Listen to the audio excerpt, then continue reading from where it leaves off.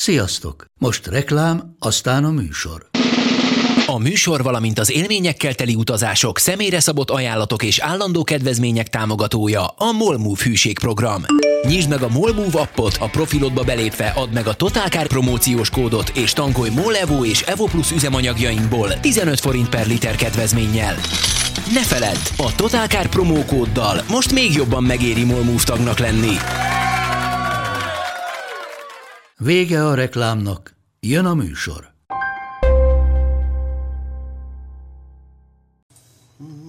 Akkor én elindítottam, aztán Köszönjük szépen. kezditek.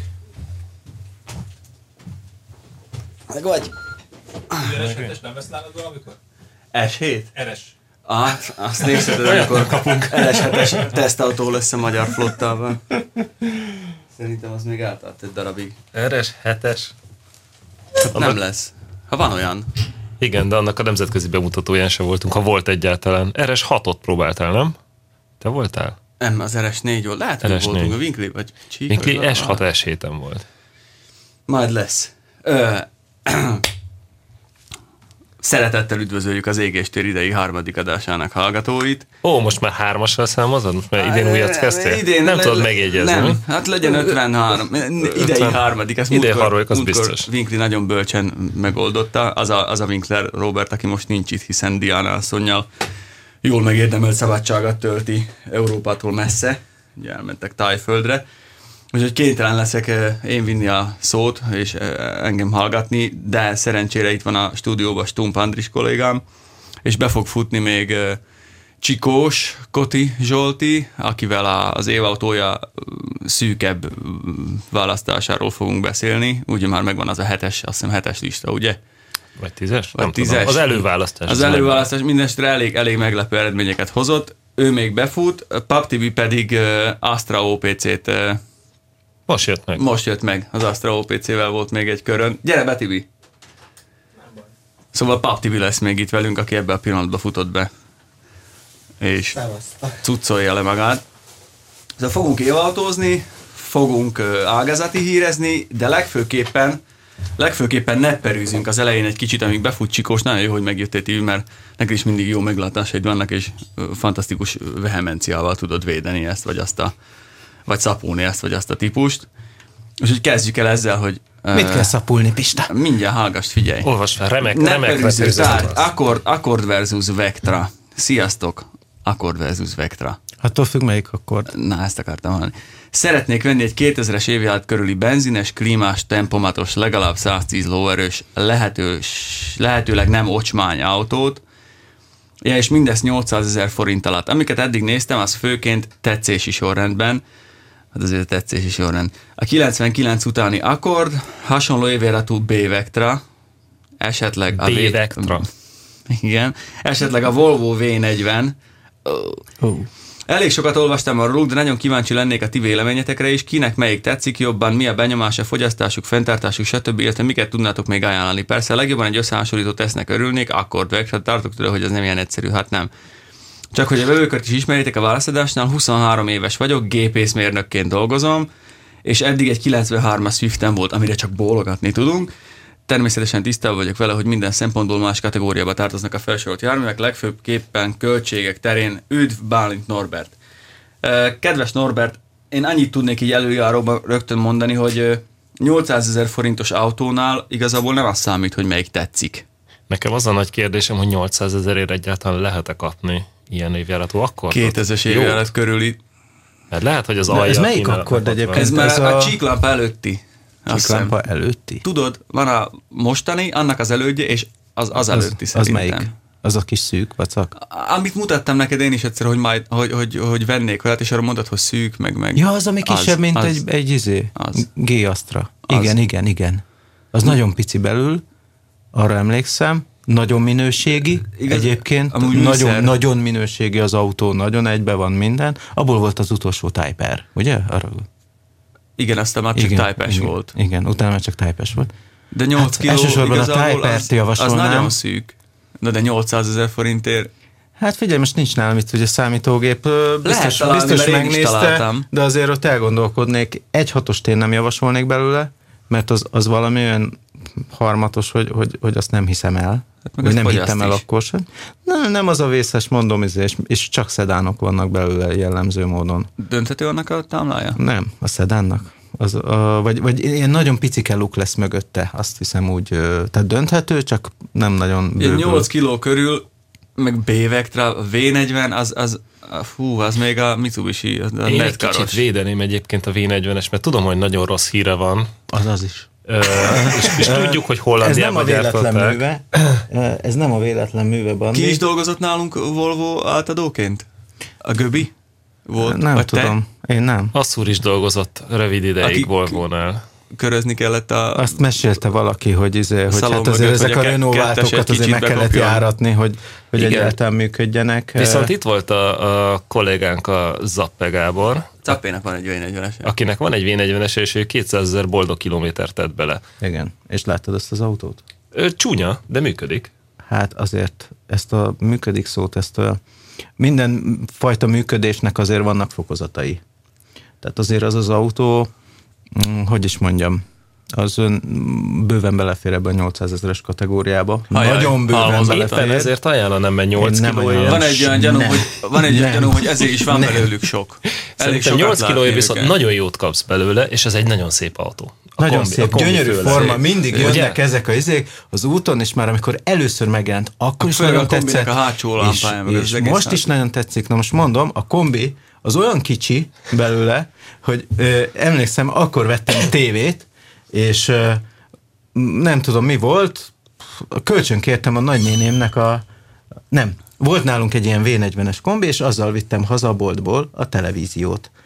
Alig fért be a lukon. Utána már, amikor bent volt, akkor már jó volt, de ez a gyönyörű hátsó lámpa, meg minden, na annak egy olyan picike luk van hátul, hogy oda nagy dolgot be nem raksz, és maga csomagtartó se nagy, de nagyon szépen meg van csinálva minden, ugyanúgy le kell dönteni, mintha lenne egy 3 ajtós autód, és az volt a vicc, hogy utána azt a baromi nagy dobozt el akartam vinni valahová, amiben a tévé volt, és akkor kölcsönkértem a nagynéném 3 ajtós Corolláját, ahol ugyanúgy le kellett dönteni a hátsó ülést, annyi volt a különbség, hogy a dobozt azt így behajítottad, mert hogy annak van rendes csomagtér ajtaja. Tehát azért én a V40-est azt nem tartanám teljes értékű kombinak. Várjátok, a B-Vectrát azt igazából meg én mondanám, hogy azt... Hát figyelj. Szerintem 8 kilója azért már lehet venni mondjuk egy Avensis kombit. Én sose költeném el a pénzemet egy B-Vectrára. Ez én tény. Tehát, az is tény viszont, hogy rettenetesen sok van belőle. És ha valaki vesz belőle egy olyat, amiben nem hétfői Ecotec motor van, tehát nem eszi az olajat, stb. Tehát úgy van olyan Ecotec, ami nem eszi az olajat? Van. Én már láttam egyet. Van olyan, igen. Van olyan, tehát hogy ezeket tudni kell. Volt, egyébként van egy jó sztori, mesél, taxiba ültem, mondta, hogy most vette, ez egy B-Vectra volt, most vette, jaj, de jó, de. És mondom, és nem eszi az olajat? Így egy kis csönd, azt mondja, hát a múltkor volt egy ilyen, hogy megyek egy kanyarba, és felvillant az olajlámpa, és be kellett önteni 1,5 liter olajat. Hát mondom, akkor ez is a hétfői sorozatú, mert benzines volt a motor. Benzingázos. Akkor még nem volt benne a gáz, szóval akkor egy pillanatra elrontottam a napját az embernek, de azért ezekből utána módosították a technológiáját, tehát a későbbi Ecotecekkel nem volt ilyen gond. Igen, csak az a és baj, azt kell megnézni, hogyha attól függ, hogy tartották, nem véletlen nem osztrák autó, ahol sóznak, mint az állat, vagy valami. Ha nem rohad, én sajnos azt kell mondjam, hogy ma egy B-Vectra sokkal jobb ajánlat lehet egy ilyen Renault motoros, Renault váltós, Hollandiában gyártott ilyen esetleg nem túl megkímélt Volvohoz képest. Nem tudom, 8 kilóé, miért nem vesz egy Passatot? Túlárazott. Mert abból vacakot kapsz. Hát igazából én nekem az az ellen... Sajnos én nem vagyok egy B-Vectra fan, de az érték, a beárazása. Mert a B-Vectra ropié van, V40 ropié van, ez nem véletlen. Jó, de az akkori Passat az is olyan, hogy tele van érted lengőkarral elől, hosszmotor, ugye nem tudom én, megkopogósodik, tehát ott is azért vannak ilyen necces dolgok. Azért abban milyen motort veszel? Veszel egy 1.6-ost, leeszi a hajadat. 1.8-ast? Dízelt? 500 kilométerrel? Biztos, hát figyelj, de benzinest akar mindenképpen Norbert. Avensis kombi? Szerintem annyit már majdnem, hogy kap ennyiért. 8 kiló. Kombit szeretne az ember? Mert én nem emlékszem rá, hogy benne lett. Nem, akkor Avensis. Hát az Avensisek is kezdenek ám már lepattanni. Én azt mondom, hogy ha lehet kapni 8 kilóért jó Hondát, nagyon meg kell nézni. De mert a Hondák is túlárazottak, ugyanúgy, mint a VW. Igen, de azért ez a finom, mondjuk vesz egy ilyen finom 2 literes motort. Ilyen hátról indult. Olyan az a 2 literes motor, hogy... Az jó. Hát meg a váltó. Meg igazából mechanikai oldalon nincsen meg hát semmi. fiatalember, tehát nem azt mondta, hogy van 3 gyereke. Tehát igazából, hogyha azt mondod, hogy neki megfelel a méretben az autó, nyilván ő se hülye, tehát hogyha 2 méteres, mert igazán rájöttem egyébként, hogy úgy kéne a tanácsokat adni, hogy küldje meg mennyi pénze van, még tetszenek, és ön mekkora. De akkor miért nem vesz egy Accord kupét? Na, az viszont még szép is. De ez amerikai. Meg minek egy kupé? Minek? Tök jó a limuzin.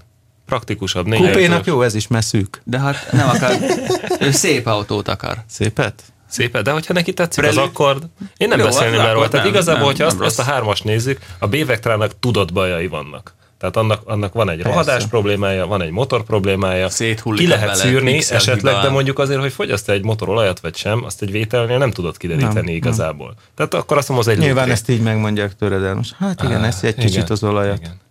Hát a V40-esre is tudjuk, hogy vannak bajai, bár én nekem nagyon-nagyon... Viszont nem zavarnak sokat ezek az Opelek. Tehát az a Volvo, ami volt nálunk, mesélem a történetet, volt nálunk a Motorpress-nél egy ilyen tartós teszten, 50 000 kilométeren, 2 literes motorral, és vele egy időben volt egy B-Vectra 1.8-as motorral. Fél év után már gyengébben ment a Volvo, mint az Opel. Mindig többet evett, minimum 1 literrel, de inkább 2-vel. Tehát nekem nem lett a szívem csücske a Volvo, és nagyon komolyakat kellett rajta javítani. Váltójavítás volt, motortartó bak, nem tudom mi. Tehát én nagyon szeretem azt a Volvót formailag, nagyon jó az ülése. Ha vigyáztak rá esetleg, és megkímélt az utastere egy ilyen kései példány. Volt belőle T4. T4, na az nem kéne. Volt belőle, ami kéne, az a 2.0T, egy ilyen soft turbo, mert az nem ette le a hajadat annyira, valami és azért kellemesen lehetett vele menni. Valaki fütyül. Fülhallgató. Lehet. Akkor Norbertnek azt mondjuk, hogy vegyen Accordot, de akkor olyan állapotút, mert ugye az alkatrészek azért elég borsosak. És járjon nyitott szemmel. Tehát nézze meg, hogy meg sose így kell autót venni, hogy ezt akarok venni, hanem meg kell nézni, hogy ennyiért mik vannak, és hogyha talál valamit, ami nem rohad, utána olvas, hogy a motorok bírják, nincsenek ilyen rejtett dolgok, akkor még nem volt ilyen 2-es tömegű lentkerék nagyon sok a placon, meg ilyenek. Tehát hogy milyen csapdák vannak egy autónál, az meg kiderül fórumokon. Mondjuk ebből a 3-ból én is azt mondanám, hogy Accord, ha meg nagy autó kéne, akkor inkább vennék egy 1.8-as Mondeót kicsit későbbről. Igen. Egyébként a 8 kilóért szerintem, hogyha nincsenek ilyen érzelmi kötődései az embernek, akkor egy 1.8-as benzines Mondeo. Így van. Jó, de hát az egy Ford, tudjuk. Jó, menjünk tovább. Jó, oké. Van még. A Lada után Lupót, ezt is átküldted. Nem. Nézd meg, ott egy másik szöveg van. Csak erre írta. Ja, értem. Kérem, adjon tanácsot autóvásárlás ügyben. A feladat. Budapest agglomerációjában egy domboldal tetején lakunk 2 gyerekkel. Elsődlegesen a feleségemnek lenne szüksége egy autóra, amivel kellő biztonságérzettel tud lefel közlekedni a domboldalról Hóbánsárban. Normál autókkal elközlekedhető a környék jó időben, tehát a terepszög hasmagasság nem elsődleges. Hóbánsárban viszont nem könnyű megmászni a dombot, ide kellene egy bolondbiztos megoldás az asszonynak, amiben meg tud bízni. Milyen autóból érdemes szemezgetni? Jó lenne, ha valahol 1 millió környékén meg tudna állni az autó, amiket én érintőlegesen nézegettem. Kérni már az elsődleges reakciókat. Széniker X4. Meg kell venni. Kangoo 4x4. Praktikus. Praktikus egyébként a Kangoo az praktikus. Viszont most jön szerintem a tuti nyerő Suzuki Vitara. Vitara? Olcsó. Én a Kangót azt... Én nem tudom, miért járnék egész évben egy ilyen vacakkal. Golf Synchro vagy Formotion. Igen, Golf Synchro vagy Formotion, esetleg Ignaz 4x4. Igazából ötletem sincs, viszonylag olcsó autó kellene, ami 4 kerékhajtással egy kicsit könnyebben kapaszkodik fel a csúszós domboldalon. Azt sem tudom biztosan, hogy dízel vagy benzines. Hát azt mondom, hogy Panda 4x4, hogyha nem lennének drágák. Hát én nem mondanám azt, hogy nem. Figyelj, abba be is kell ülni. Panda 4x4-ben nem kész be. Hát, hogyha asszonynak kell és családosnak, nem akkor szerintem a Kangoo, az, hogyha meg tudsz barátkozni egy kicsit a haszonjárműves jellegével, abban hely van. Tehát felborulsz vele 40-nel a kanyarban. Az asszony? Felborul vele 40-nel? Hát pont, hogy ő borul fel. Igen. Nem kell ide emelt autó, vagy egy összkerekes kombi kell, vagy egy akármi. Én nyilván az a baj, hogy nincs ennyiért, de én ennek azt mondanám, nincs összeg, hogy de ha Scenic RX4-et nézett, tudjátok, mit vennék? SX4-et. Suzuki SX4. 4x4-es? 4x4-es, nagyon kevés van a placon. Nem rossz. Magas, annak 19 centi a hasmagassága. Tudom, az kicsi belülről. De valószínűleg csak a gyerekeket kell abba beraksz hát a 2 gyereket. Abba beraksz hát a 2. Az nem olyan kicsi. Az egy mai jófajta kis autóméret. Én igazából a golf variant 4Motion se zárnám ki egyébként. De nem kell variant. Nem kell variant? Nem, akkor semmi. Egy összkerekes Golf, az egy jó kis technika egyébként, igen. És szerintem a 4-es... Csak az a baj, a Golf 4-es egyébként szűkebb belül, mint ez az SX4, amit mondtam. Meg drága. Hát jóval drágább, szerintem. Gondolod? Szerintem az lesz, hogy nem lesz sok. Nem lesz sok, bár én úgy tudom, hogy az osztrák szervektől most nagyon sok ilyen 4-es Golfot leselejteztek ilyen 150-200 ezer környékén, kilométer környékén, és azok pont ezeken az árakon áramelnek. Ezeket most árverezgették az elmúlt fél évben, van dízelis és benzinis is, ha jól tudom, és ezt előszeretettel hozzák be a magyar nepperek. Ugyanúgy, hogy Focusból is volt egy csomó ilyen katonai Focus. Ez 4-es Golf? 4-es Golf. Tehát, és szerintem azok közül akad olyan, amit 1 millióért meg tudsz venni, összkerekes 4-es Golf, szerintem annak nincsen sok baja. De akkor szögezzük le, hogy igazából hát a Scenic RX4-et azt nagyon felejtsd el, az egy, nem is tudom, ez már az nem egy szopóroller, az tulajdonképpen egy, nem tudom, mindegy. A Vitara az igazából nem értelmes, mert nem kell... Nem mondanám azt. Nem biztos, hogy járnék szívesen egy Vitarával egész éjjel. Mert azért az picike. Nem is az a Vitara is egy ilyen kellemetlen, igazi ilyen ipari műremek. És az 1.6-ossal azért fogyaszt, tudom, mert... És az tényleg reális. Nagy gumikerrel, drága. Igen. Sima személy. Az a baj, hogy ez nem érdemes ilyennel járni egész évben, ezért a 2 hétért, amikor és igazából akkor is már 1 héten már le van takarítva a dzsuva az útról. Hát. Azt látom, hogy igazából csak az Ignis japán autó, szóval a Subaru-gat szerintem ő is kidobná, meg hát igazából fene tudja. Hát miért? Egy 1.6-os Imprezával? Hát, vagy egy 8-as. Egy V6-os fogyasztása? Igen. Egy rallyautó terepadottságai. Golf Synchro. Egyébként jó ez a mi a összkerékhajtása, milyen rendszerű? Haldex? Az már Haldex? Az már Haldexes gyerekek. Akkor tök jó, mert az 2 kerékkel megy, nem fogyaszt sokat. Mondjuk az első évből nem vennék belőle, de mondjuk a második, harmadik évtől már egy ilyen Haldexes cucc, az nagyon, lesz nagyon az jó. És nem kajásokat úgy. Igen, mert az igazság, hogy az összkeréknek az a baj, hogy tényleg itt 1-2 hét van egy télen, amikor azt mondom, hogy tényleg nagyon hasznos, nagyon praktikus, nagyon örülök, örülnék én is, hogyha a feleségem, ha lenne, akkor ilyennel vinné a gyerekeket, mert azért tök jó egy összkerekes autó. Az én Audim is ilyenkor télen élvezem, hogy tényleg ilyenkor fölényed van. Igen.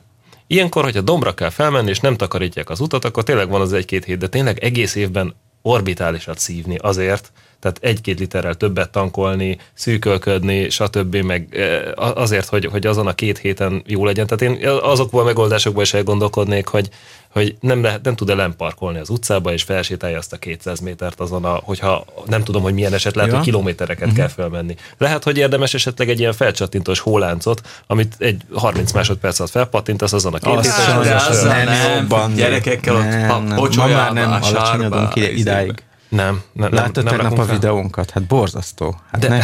Én szereltem sokat hóláncot veled ellentétben, de vannak ennél a tényleges láncos megoldásnál vannak elegánsabb dolgok is manapság már, és amennyivel többe kerül egy összkerekes autó. Szereltetni azt az agyra, igen. Tudom. De most egy összkerekes autót, azt mondom, hogy egy 4Motionnál, igen, az nem jár kompromisszumokkal. Egyébként van ám ilyen Octaviából is. Bizony. Tényleg, az összkerekes Octavia. A country barátunk, az Árpád, az pont egy ilyen dízel összkerekes Octaviát tegeszt be egy country alá. Így van. És azért az se butaság. Én mondom, én az SX4-et nem zárnám ki, de akkoriban nem is voltam sok összkerekes ilyen normál személyautó. Tehát ezt is látni kell, hogy akkor pont kiment a divatból valami. Igen, meg tényleg az állandó összkerékhajtás az akkoriban még együtt járt azzal, hogy tényleg többletfogyasztás, butább viselkedés, lassabb gyorsulás. Az A4-es az mióta Haldexes? Az nem Haldexes. Hanem? Az A3-as Haldexes, az A4-es nem Haldexes. Az Torzen rendszerű? Hát több rendszere van az Audinak, több rendszere van, de alapvetően az a lényeg, hogy ott van központi diffi. Tudtam már. Igazából az olyan lenne legjobb, ami ugye nem alapból nem mindig négy keréket hátja, hogy ne fogyasszon sokat, bár akkor is cipeled. De itt az Audinál ezt buktad, azért jó a Golf meg a Skoda, mert az ugye fronthajtás. Oké, hogy kis többletsúly van, de azért nincs ez az állandó forgatás. Ugye a Subarunak is ez az átka. Ezért nem mondjuk az Imprezát, bár szeretjük, tiszteljük, de azért nem mondjuk, mert baromi jó az amikor leesett egy hó, hát még ha olyan verzió is, hogy ESP van benne, soha be nem kapcsol, mert annyira tökéletes az a rendszer. Az alkatrészárakkal, meg a fogyasztás. Nem romlik el, tegyük föl, hogy el se romlik, egyszerűen leeszi a hajadat. Nem jó a motor annyira hatásfokra, és állandóan forgatni a kardántengelyt, féltengelyeket. Én azt mondom, hogy 10 év múlva majd nagyon nagy választéke lesz ugyanennek a vásárlónak, hogyha le szeretné cserélni, mert ugye megjöttek a jó kis SUV-ok. Igen. Ez egy klasszikus kis SUV-os megoldás. Ilyen értékvesztéssel, én most egy szakadékot mutatok.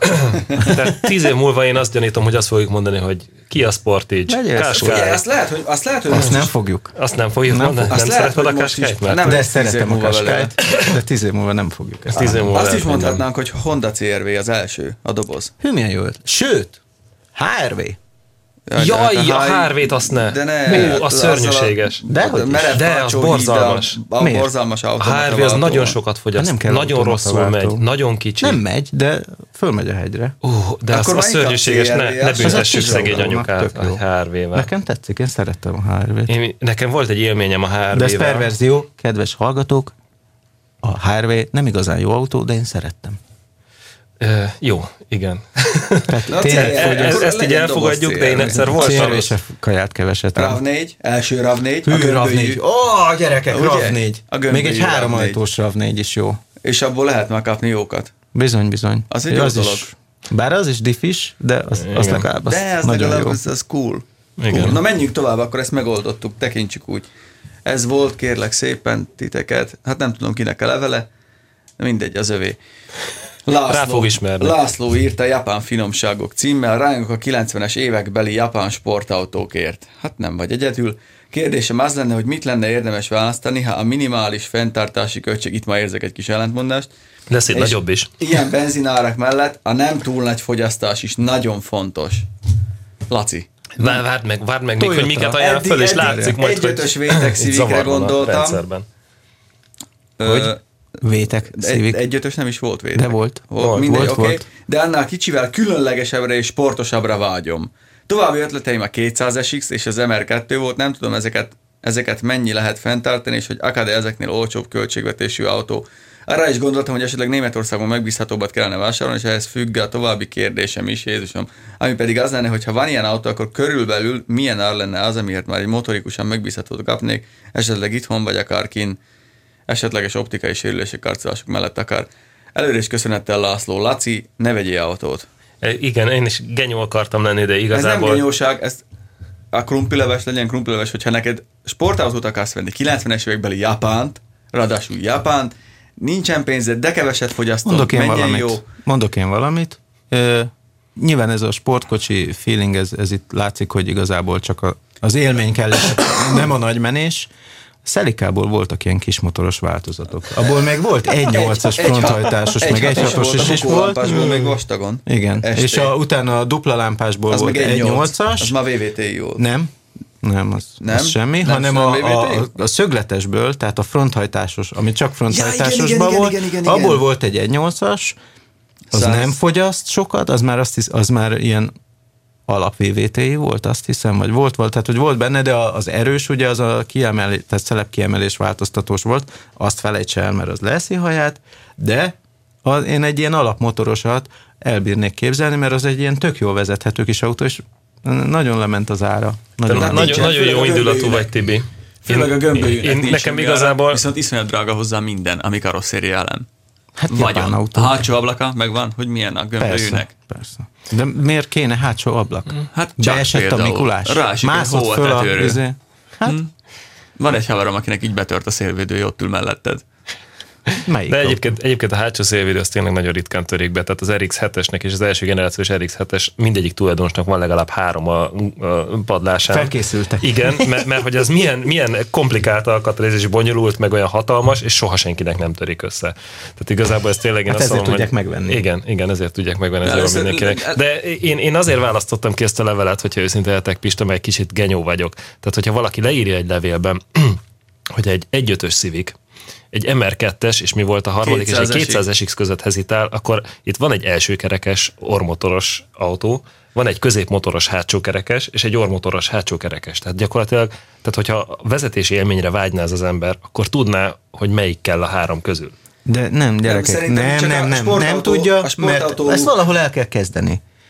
Ez nem így van, hogy tudja, nem tudja. De én akkor megmondom neki, hogy figyelj, tehát ez nem bűn. Én se úgy kezdtem, hogy tudtam, hogy mi kell nekem. Hát Civic-kel meg MR2-vel biztos nem kezdenék. Mert egyrészt...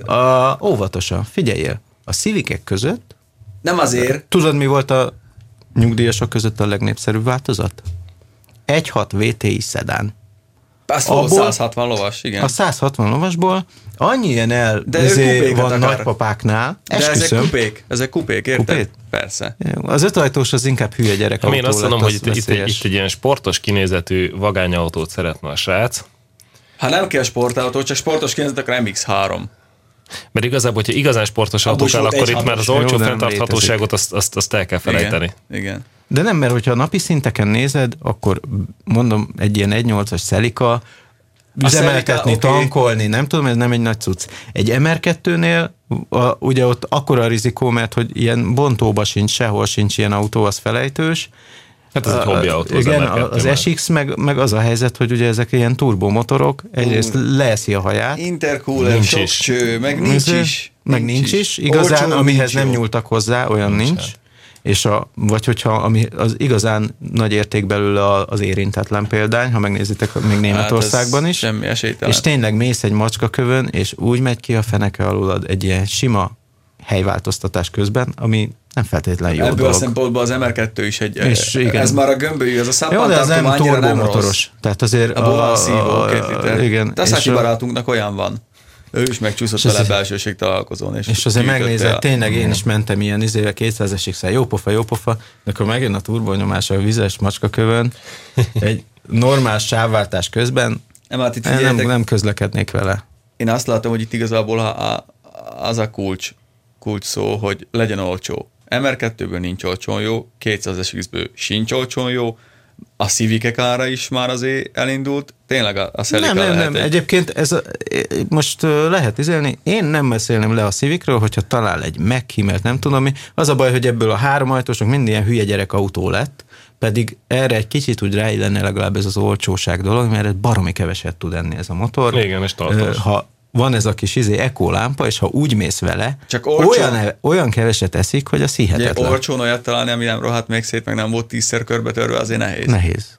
Hát ehhez viszont kell az úgynevezett szerencse. Szelikából azért abból van. Sincs sok. Sőt, még a kockabukó lámpást. Ez milyen szép pedig. Az már nem lesz olcsó, az már túl régi. Volt egy srác, aki kijött a pályanapra vele, és azóta már bejárta vele Franciaországot, meg Svájcot, egy 2 literes.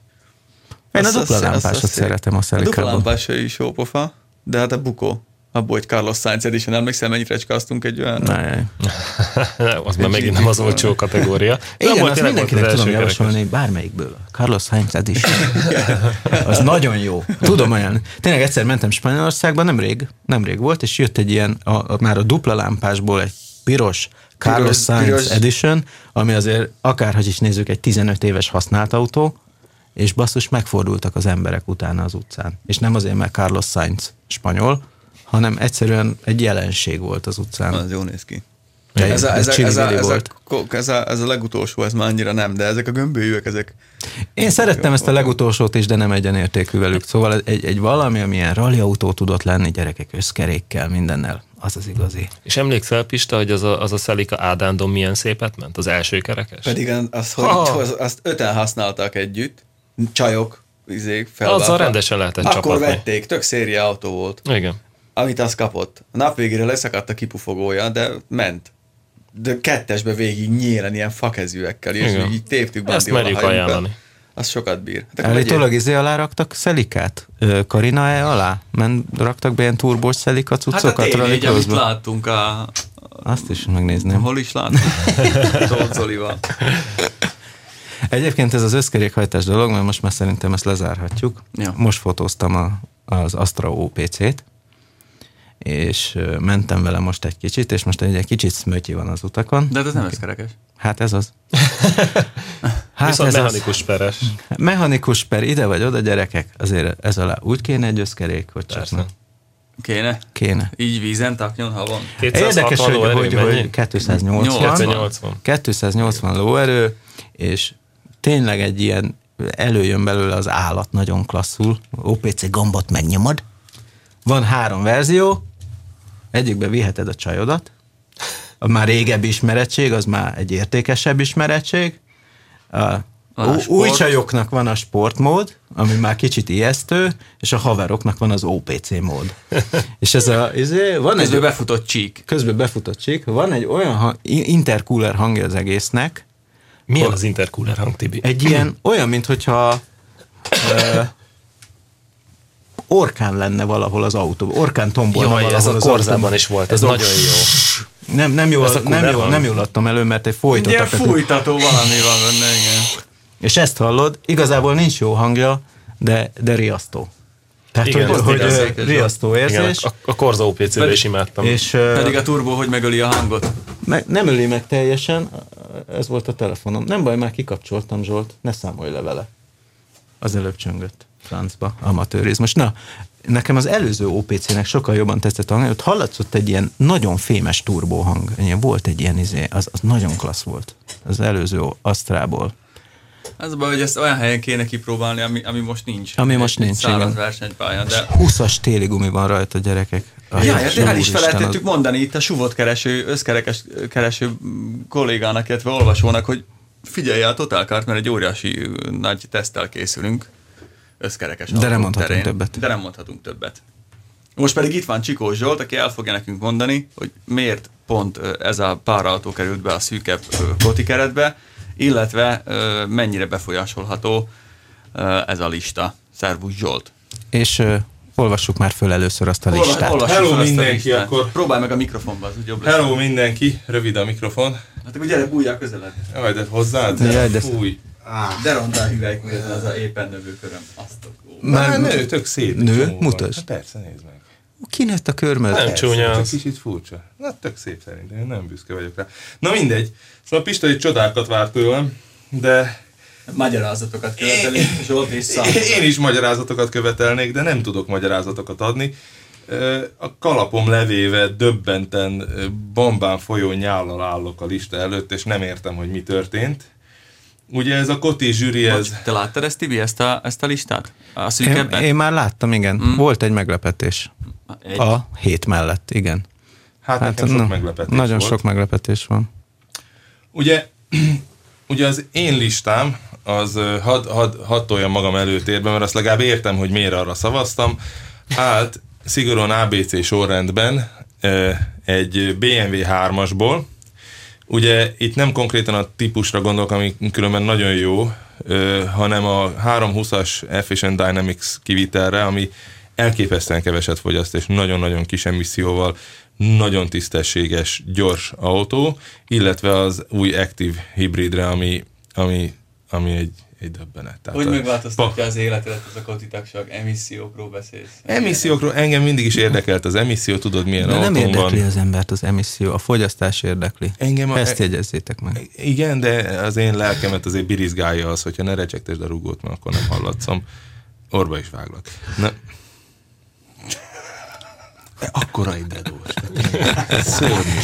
Pont ilyen hangja van egyébként. Egyébként az volt a rossz pedagógia, hogy mondtad, hogy ne recsegtesd. Mert hogyha nem mondtad volna, mondtam, akkor... hogy csinálja. Ja, értem. Ja, a következő a Dacia Logi, most mindent gyorsan elmondom, hogy a Dacia Logit azért, mert borzasztó olcsón valódi 7 személyes használhatóságot biztosít, jól rugózik, nagyon jó benne az a dízelmotor, meglepően jó, a Golf 7-es 2 literes dízele után átülve is csendesnek tűnt.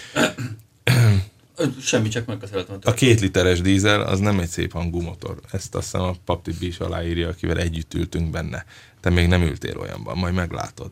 A Mazda 6-os, és azért mondom még egyszer, hogy Mazda 6-os, mert nekem ez lett volna a titkos szavazatom. Tehát én úgy gondoltam, hogy nem lehet más autó, amelyik megnyeri az év autója a díjat, mint a Mazda 6.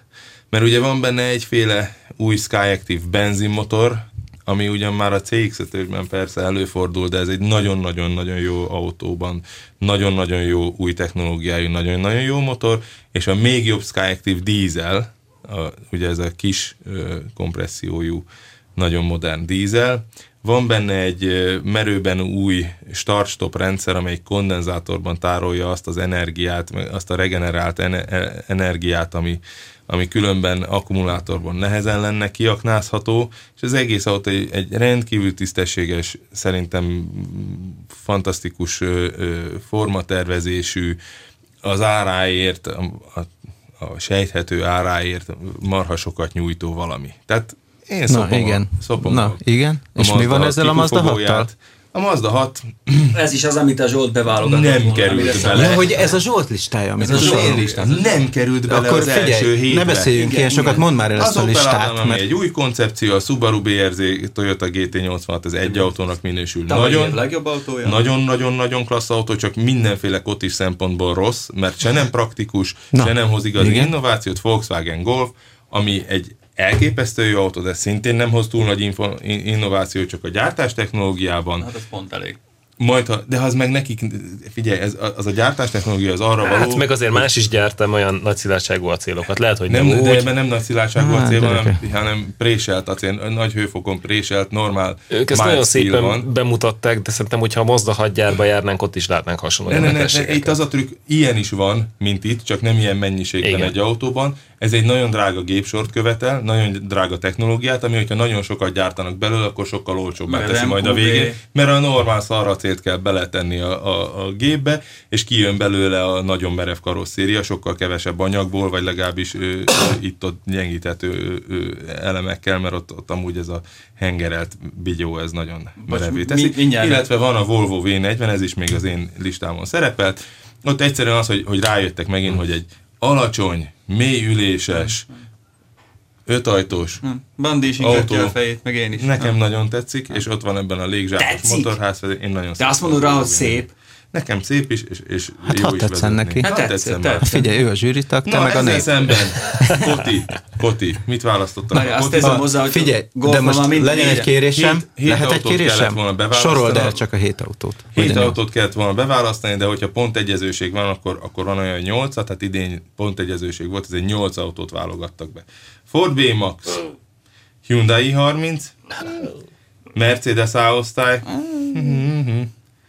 Peugeot 208, én nagyon szeretem, de nem értem teljesen. Igen, mutatod, én meg úgy szeretek vezetni. Renault Clio, semmi hely nincs benne hátul. Subaru BRZ, Toyota GT86 egyetértek, Volkswagen Golf egyetértek, Volvo V40 egyetértek. Tehát a két lista az 3 autóban fedi egymást. Ez is jelzi, hogy nem vagytok egyformák, és van még 60-valahány különböző ember itt a placon. Igen, és ugye és mindenki szereti a B-Maxot. Igen, ezt nem is értem. Tegnap beszélgettem Balázs Vityával, és azt mondta, hogy ennek egyszerű oka van. Az évautója zsűriben egyre kevesebb az igazi autóbuzi szakértő, és egyre több az ilyen mindenféle napilaptól, meg női magazintól, meg egyébtől érkező valaki.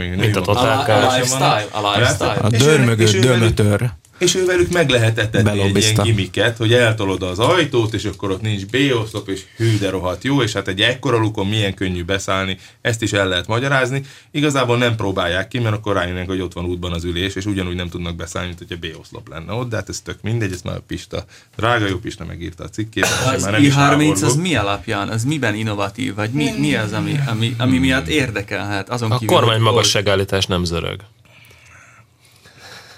Az is valami. Mérföldes léptekkel meg volt az Mercedes A-osztály. Miben innovatív az A-osztály, hogy rájöttek, hogy autót kell csinálni? De az jól néz ki. Az a baj, nekem mindig az volt a bajom az évautójával, hogy néha ez egy ilyen szépségversennyé fajult. És szerintem az A-osztály jelenléte is egy ilyen szépségverseny, főleg meg az, hogy a Mercinél mekkora új koncepció, hogy rendes autót csinálnak a helyet, hogy egy ilyen emeletes... Csak Lamborghini meg Ferrari nyernének. Igen, de nem vannak. Vesző, szép ez az A-osztály. Egy hatalmas baj volt, ugye én kim voltam a Zsolttal a Tannisztesz nevű rendezvényen, ahol vezethettük ezeket az autókat, és... Visztél, azt fújtad ki oldalra? Csík. Szerintem igen. Fasírt volt Zsolt. Jó sok fokhagymával.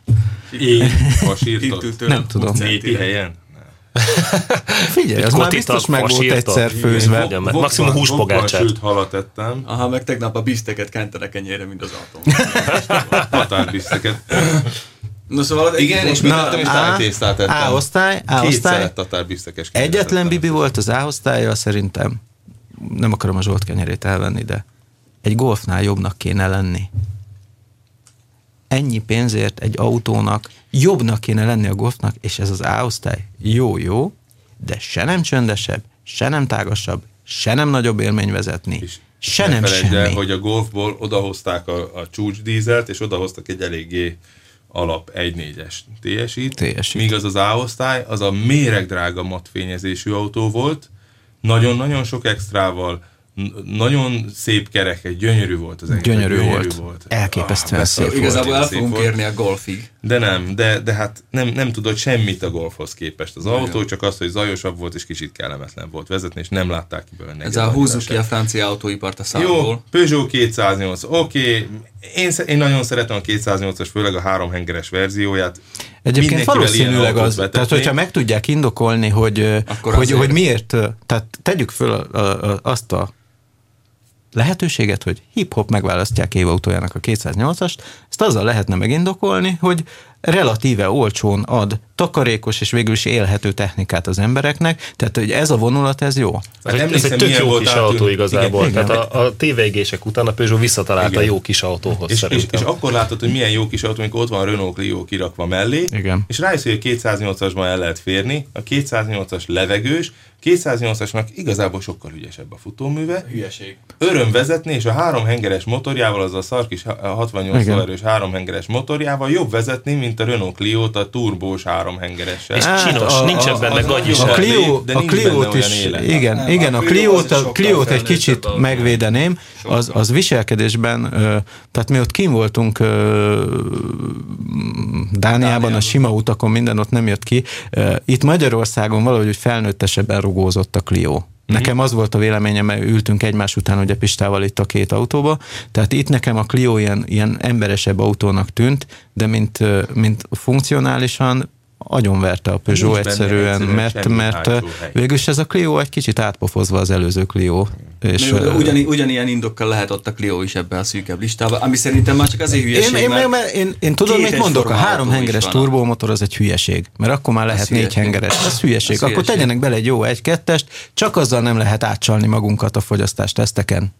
Sajnálom. Csak tudod, így a listán már ott van 2 kvázi tök egyforma autó, ami mind a kettővel a 3 hengeres, meg kicsi, és 2 francia autó. De ezek nagy jelentőségű autók, Pista. Tehát igazából, ebből hogy megnézed a számokat, elhiszem.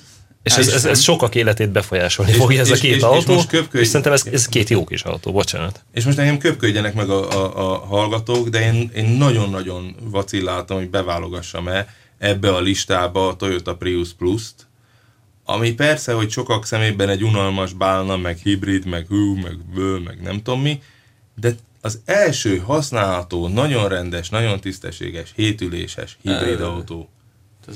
Van ebben valami. Többet, mint a Prius. A harmadik sorba tényleg be lehet ülni a harmadik sorba. Beültem, még direkt utaztam is benne, nem kényelmes, de be lehet, és hogyha nálam kisebb emberek beülnek, el is férnek. Meg hát autóméretű. Tehát, hogy nem az, mint a Priusnál, hogy nincs csomagtartód, van, bum. Persze, nem az, amit, hogyha meglátok a parkolóban, akkor elkezd remegni a térdem, nem is az, amivel el akarnék menni egy szerpentinre nagyot autózni, de egy tök jó új ötlet. És ugye az évautója díj megítélésében a két legfontosabb szempont, ami le van írva a szabályzatban, az egyik az innováció, a másik az árérték vagy árpraktikum arány.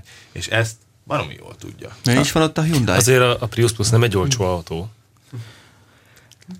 Tehát itt az nagyon ezek olyan dolgok, nem, hogy nem is tudom, hogy itt most kire kéne szavazni, szerencsére nem is kell nekem ilyenekben döntéseket hozni, és azért megnézed, kapásból ki lehet pöckölni ilyen alapon pont a 320D Efficient Dynamics-ot, vagy az a 3-as aktív hibridet. Az S500. Gyakorlatilag ez azért mondanám így csöndben, hogy ez az aktív hibrid, ez konkrétan úgy megy, mint egy M-es autó. Kicsit lágyabb a rugózása, de úgy megy, mint egy M-es autó. Döbbenetes. Ezt egy kétsávos úton megnyomod padlóra, és félsz benne. Még ha egyenes az út, akkor...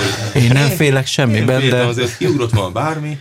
Igen. Tehát egy nagyon kicsi állat elég lett volna az, hogy átjöjjön mindenen, és egy nyomromon át. Ez Dániában történt, nem idehaza.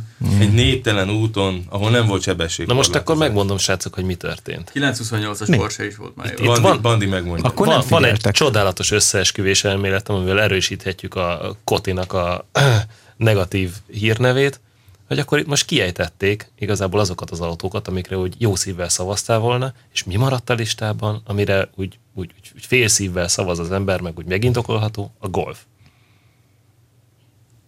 Nem olyan erős a Kotiban a német lobbyám. Tehát ezt mindig túlértékelni. De most ezek közül nem nagyon fogsz tudni mást választani. Ugyanarra az autóra szavaznak. Nem. Ott vannak 12-en. Nem, nincsenek. 6-an vannak. Baromi kevés. 6-an vannak, plusz egy osztrák van. Lehet, hogy 2. Nem hoztam ide az újságot, és fejből nem tudom. Nincs olyan sok német. Angolból több van. Igen. És skandinávból meg sokkal több, ugyanis skandinávok azok szervezőbizottsági tagok, stb. És ők Ott is van a Volvo V40. Több tagot delegálhatnak. Na hát igen. Ez olyan kicsit, mint a műkorcsolya, nem? Hogy most lehúzom, mert az orosz az nem jó a magyarnak, akkor azt hátrébb sorolom. Tehát, hogy van azért egy ilyen is benne, nem? Gondolod, hogy van benne ilyen kis nacionalizmus? Én azt látom, hogy nem nacionalizmus, mit tudom én megértem, ha egy svéd szereti a Volvókat. Most nem. Megértem, ha egy német szereti a Golfot, de megnézed a sok latin autóra, nekem az elméletem, nézd meg, ott van az a rettenet sok spanyol, ott vannak a portugálok, ott vannak a franciák, akik lelkük mélyén déleurópaiak, és nagyon sok van. A görögök, akik ugyanolyan naplopó népség, bocsánat, ez vicc volt, elnézést kérek a görögöktől, de ők is szeretik ezeket a könnyed, latinos és az összes ilyen Fiat, meg minden ilyen francia autó, ez ennek szól. Ez valahogy egy ilyen könnyűvérű autós bandának szól, akik nagyon sokan vannak ebben a zsűriben. És román most nincs, mert ugye kiesett. Jó, de hát ez az egy román. És most képzeld el, hogy milyen lehet a Fiat, hogyha ezek se szavaznak rá. Úgy kirúgták. Igen, ez a gáz. Kirúgták a román évautója zsűritagot, hogy most Romániának nem is lehet évautója zsűritagja egy pár évig, még nem döntötték el, hogy mennyi ideig. Korrupciószaga lengte be? Nem, korrupciószaga is, meg a csávó alapított egy másik évautója díjat, amiben ő volt az elnök. Hát, és most már ez is egy nemzetközi szervezet, és a két nemzetközi szervezetnél az egyiknél ő volt az elnök, a másiknál ő volt a tag. Ugye a Koti az több lehetőséghez jut, és azt átszivárogtatta a másikba. Hát egészen elképesztő. Viszont amit Bandi mond, összeesküvés? Én azért, ha megnézem ezt a listát, ami maradt, igazából itt GT86? De hát jó, bármennyire is szeretnénk, tudjuk, hogy nem az lesz. Itt igazából a Golfnak nincs ellenfele ezen a 10-es listán. Nincs. Mondom ezt attól függetlenül, hogy vezettük már minden négyen ezt az autót, de megnézed most egy Peugeot, Renault, egy i30. Figyelj, a Mazda 6-ról a 3 ember, aki erről beszélgetett. Azt nagyon bánom, hogy nincs ott. Élesben a Gajdán Miki, ugye a másik évautója zsűritag, vagy az első, inkább én vagyok a másik. Ő is azt mondta, hogy hát a Mazda 6 szerinte is. Pap Tibi, akivel együtt voltunk Tannisban, és azért az ő véleményében eléggé meg lehet bízni, ő is azt mondta, hogy hát basszus, Mazda 6, én is azt mondtam, hogy basszus, Mazda 6, a Mazda 6-ra volt a legnagyobb sor. Igen, nem lehetett hozzá. Az olvasóink is azt mondták, hogy Mazda 6. És várjatok, és itt átvezetném, mert van egy nagyon érdekes része a jegyzeteimnek, hogy az olvasóink mit szavaztak a legutóbbi cikk után, és hogy mennyire okosak az olvasóink. Tényleg így a nagyon-nagyon sokadik autóig abszolút egyetértek velük, és komolyan a magyar autós újságolvasó az egyik legokosabb autós ember a világon. A Total Car olvasó. A Total Car olvasó. De én szeretném azt mondani, hogy minden olvasó nálunk van már. Remélem. Ugyanis mi a sorrend, és utána mondok számokat, hogy hány szavazat jött rá. Mazda 6, 3188. Ennyien szavaztak az olvasóink közül, hogy ő legyen az év autója. Toyota Subaru BRZ GT86, 2827, nem nagyon sokkal lemaradva. Jó van, rock'n'roll, éljünk. Volkswagen Golf 2008 szavazattal, viszonylag lemaradva, de azért jelentős mennyiségű szavazat. Igen, egyetértek, megindokolható. Volvo V40, az olvasó úgy látszik ugyanolyan hülye, mint Csikó Zsolt, 1974 szavazattal, alig lemaradva a Golftól. BMW 3-as, 1886 szavazattal még mindig alig lemaradva. Dacia Logi. Igaz, hogy 8-12 itt feleződött a szavazatok száma, de azért a Loginak is még masszívan beestek szavazatok. Jogos is. Az egyik rohadt jó ötlet, csak jól megvalósítva. Tudod, az a baj, hogy nehéz lesz. És utána jön a Reszli. De miért? Vannak piacok, ahol nem szempont az, hogy nagyon-nagyon olcsó legyen. Vagy hát ha megnézed, egész Nyugat-Európa már így működik, hogy nem szempont, hát akkor ott mindenki azt mondaná, hogy gyerekek, ennyire is lehet autót venni, hagyjuk a francba ezeket az Audikat, meg Opeleket a francba. Sokkal nem bírnak annyit Duster gyártani, amennyit Nyugat-Európában. Járunk koncertre. Mondok nektek valamit, egyszerűen nézitek a dolgokat feketén-fehéren, vagy nem mindenki, de tehát nem az a baj, hogy olcsó egy autó, és azt nem szereti a nyugat, hanem hogyha olcsón szart adnak, azt nem szereti a nyugat. A nyugat is szeretne olcsón autót venni, de nem vesz meg bizonyos szint alatt autót. És azért veszik a Dustert, mert a Duster megüti már azt a szintet. Így nem van. tartom nagyon jónak, de megüti azt a szintet, hogy már nem fáj, viszont rohadt olcsó. Úgy várják Angliában, idén hát fogják bevezetni, vagy idén vezetik be a Dustert, és egész Anglia Duster. Hát egy Clio árban van, gyerekek, tehát hát azért ez nem... Dehogy a Dustert már régen árulják. Árulják már, nem olyan rég, tévedés, nem, nincs fél éve. Volt azt hiszem 10 000 font az autó Angliában, és csináltak egy ilyen 10 000 fontos tesztet az autókárnál, amiben benne volt pont a Dusterből indult ki az egész történet, és mellé raktak egy, mit tudom én, a Volkswagen appot, mellé raktak egy Kia Rio-t, nem tudom, hogy melyik a legautóbb autó 10 000 és ki nyert? Nem a Duster. Nem az app. Nem. Kia Rio. Így van. Bizony. Nem. Ez a Rio, ez nem olyan rossz. És az autóból van? Na és akkor várjunk, menjünk végig az olvasói szavazatokon. Mercedes A-osztály 762, Renault Clio 513, B-Max 508, i30 466, Opel Adam 463, Peugeot 208 247. Na most, ami sajnos nem tudom, ez ugye rádió, nem tudom fölmutatni ezt a listát, de érdemes lenne az olvasóknak látni, hogy a 3 nagy esélyes az korrelál a Koti szavazással, tehát a BRZ GT86, a Golf és a Volvo V40, ez az, amire a kotisok is szavaztak, meg az olvasók is. Utána luk van, és az összes többi Koti beajánlott autó az a legalja. Az az alsó 5. Az utolsó 6 autóból, amit az olvasók szavaztak, 5 benne van a Koti listában. Ez az, amire azt mondom, hogy nem tudom megmagyarázni, hogy keletkezett ez a lista. A Bandi, aki mindig is bölcs volt, ő egy egészen hihető magyarázatot mondott. Valószínűleg így kipipálták azokat, amik nem lehetnek, hogy ne égjenek le túlságosan. És hát most volt ugye 2 égős szezon. Én személy szerint, aki Tannisban vezettem a legtöbb autót, és egy csomóról tudtam, és elolvastam a teszteket, 2,5 napot, kivettem szabadságot, és 2,5 napon át olvasgattam ezekről az autókról külföldi újságban is, mert volt, amit nem tudtam vezetni, hogy ne kövessek el nagyon nagy baromságot, és mindegyikről jegyzetet csináltam, hogy miért szavazom be. Nagyon félek, hogy egy csomóan ezt nem végezték el, ezt a házi feladatot. Tudod, mi a baj egyébként a Koti izében, hogy mindig befolyásolja őket az előző év. Tehát, hogy volt egy csomó olyan, így már nem tudom, mert nincsenek meg így fejben a sorrendek, de hogy mit tudom én, kihozotta nem tudom ki egy tök jó autót egy évben, de nem lehet, mert tavaly megválasztottunk egyébként egy szerintem kevésbé érdemes autót. És akkor ne az legyen már az idén is. Tehát ezek kicsit ilyen nehezen megmagyaráztató, mert akkor a következő évben is lesz egy olyan autó, ami talán nem annyira méltó rá. Figyelj, de valójában úgyis mindjárt tudjuk, hogy melyik autó lesz nagyon nagy eséllyel az év. Na mi lesz? Mi lesz? Hát ebből a 7-es listából már nem is nagyon lehet mást választani. Nem baj, mert én nem vagyok egy nagy német autófan, gyerekek. Azért az Audikat szereted. És? De a golfra senki sem utólag 15 év távlatából azt mondja, hát ezek hülyék voltak. Ez tény. Az biztos, ebből a 7-es listából nagyon könnyű lesz kiválasztani a golfot. Nekem csak azt tűnik fel. Lehet, hogy véletlen műve, de hogyha benne lett volna a Mazda 6, benne lett volna a 3-as BMW, akkor Csikós Zsolti nem 2 napot vett volna ki szabadságnak a végső szavazás előtt, hanem 2 hónapot, és még mindig nem tudta volna eldönteni. Nekem nagyon megkönnyítették a dolgokat, már majd magyarázatot kell írni mindenhez, de hát én mondjuk ezt nem, úgy, hogy minden 4-en vezettük a 7-es golfot, úgyhogy nagyjából tudjuk, hogy nagyon nehéz lehet a fogást találni, vagy lehetetlen. Hát lehetetlen, hát gyerekek. Gyerekek, én beleültem a Kia Ceed után. És azért egy ligában játszunk. Én meg az Auris után. És az állólámpás Mercim után. Hát akkor ezzel fejezzük be a mai műsort szerintem. Még egyet, még annyit mondanék, hogy mindenki korrupcióra gyanakodik. Emberek, ott voltam a felavató ceremónián, ezek olyan paranoiások, mindenféle lefizetés, extra juttatás, extra út miatt, hogy szerintem minden évautója zsűritag övikbe van szarva, hogy bármit pluszban elfogadjon.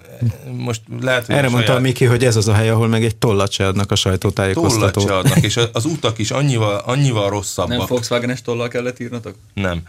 Az utak is annyival rosszabbak, mint az általános autós utak. Rosszabb szállodában, rosszabbul megszervezve. Nincsenek hostessek, nincs nagy kaja, csak hostess hiányzik neked, mi? Nem hiányzik nekem a hostess, csak összehasonlítom, mivel tudok AB tesztet csinálni. Most már a kotis utak, azok arra mennek rá, hogy információt gyűjtsél, és nem arra mennek rá, hogy elkápráztassanak mindenféle kastélyokban. Azt a lifestyle újságíróknak tartják fönn. Sató. Igen. Na mindegy, köszönöm szépen. Na, kíváncsian várjuk a végeredményt. Nagyon szépen köszönöm kollégáimnak, hogy eljöttek, és emelték a délután fényét. Aztán meglátjuk, hogy igen, Csikós fején megcsillant még. Olvasóinknak pedig, meg hallgatóinknak további szép napot. Viszlát, sziasztok! Viszlát! Hello! A műsor a Béton partnere.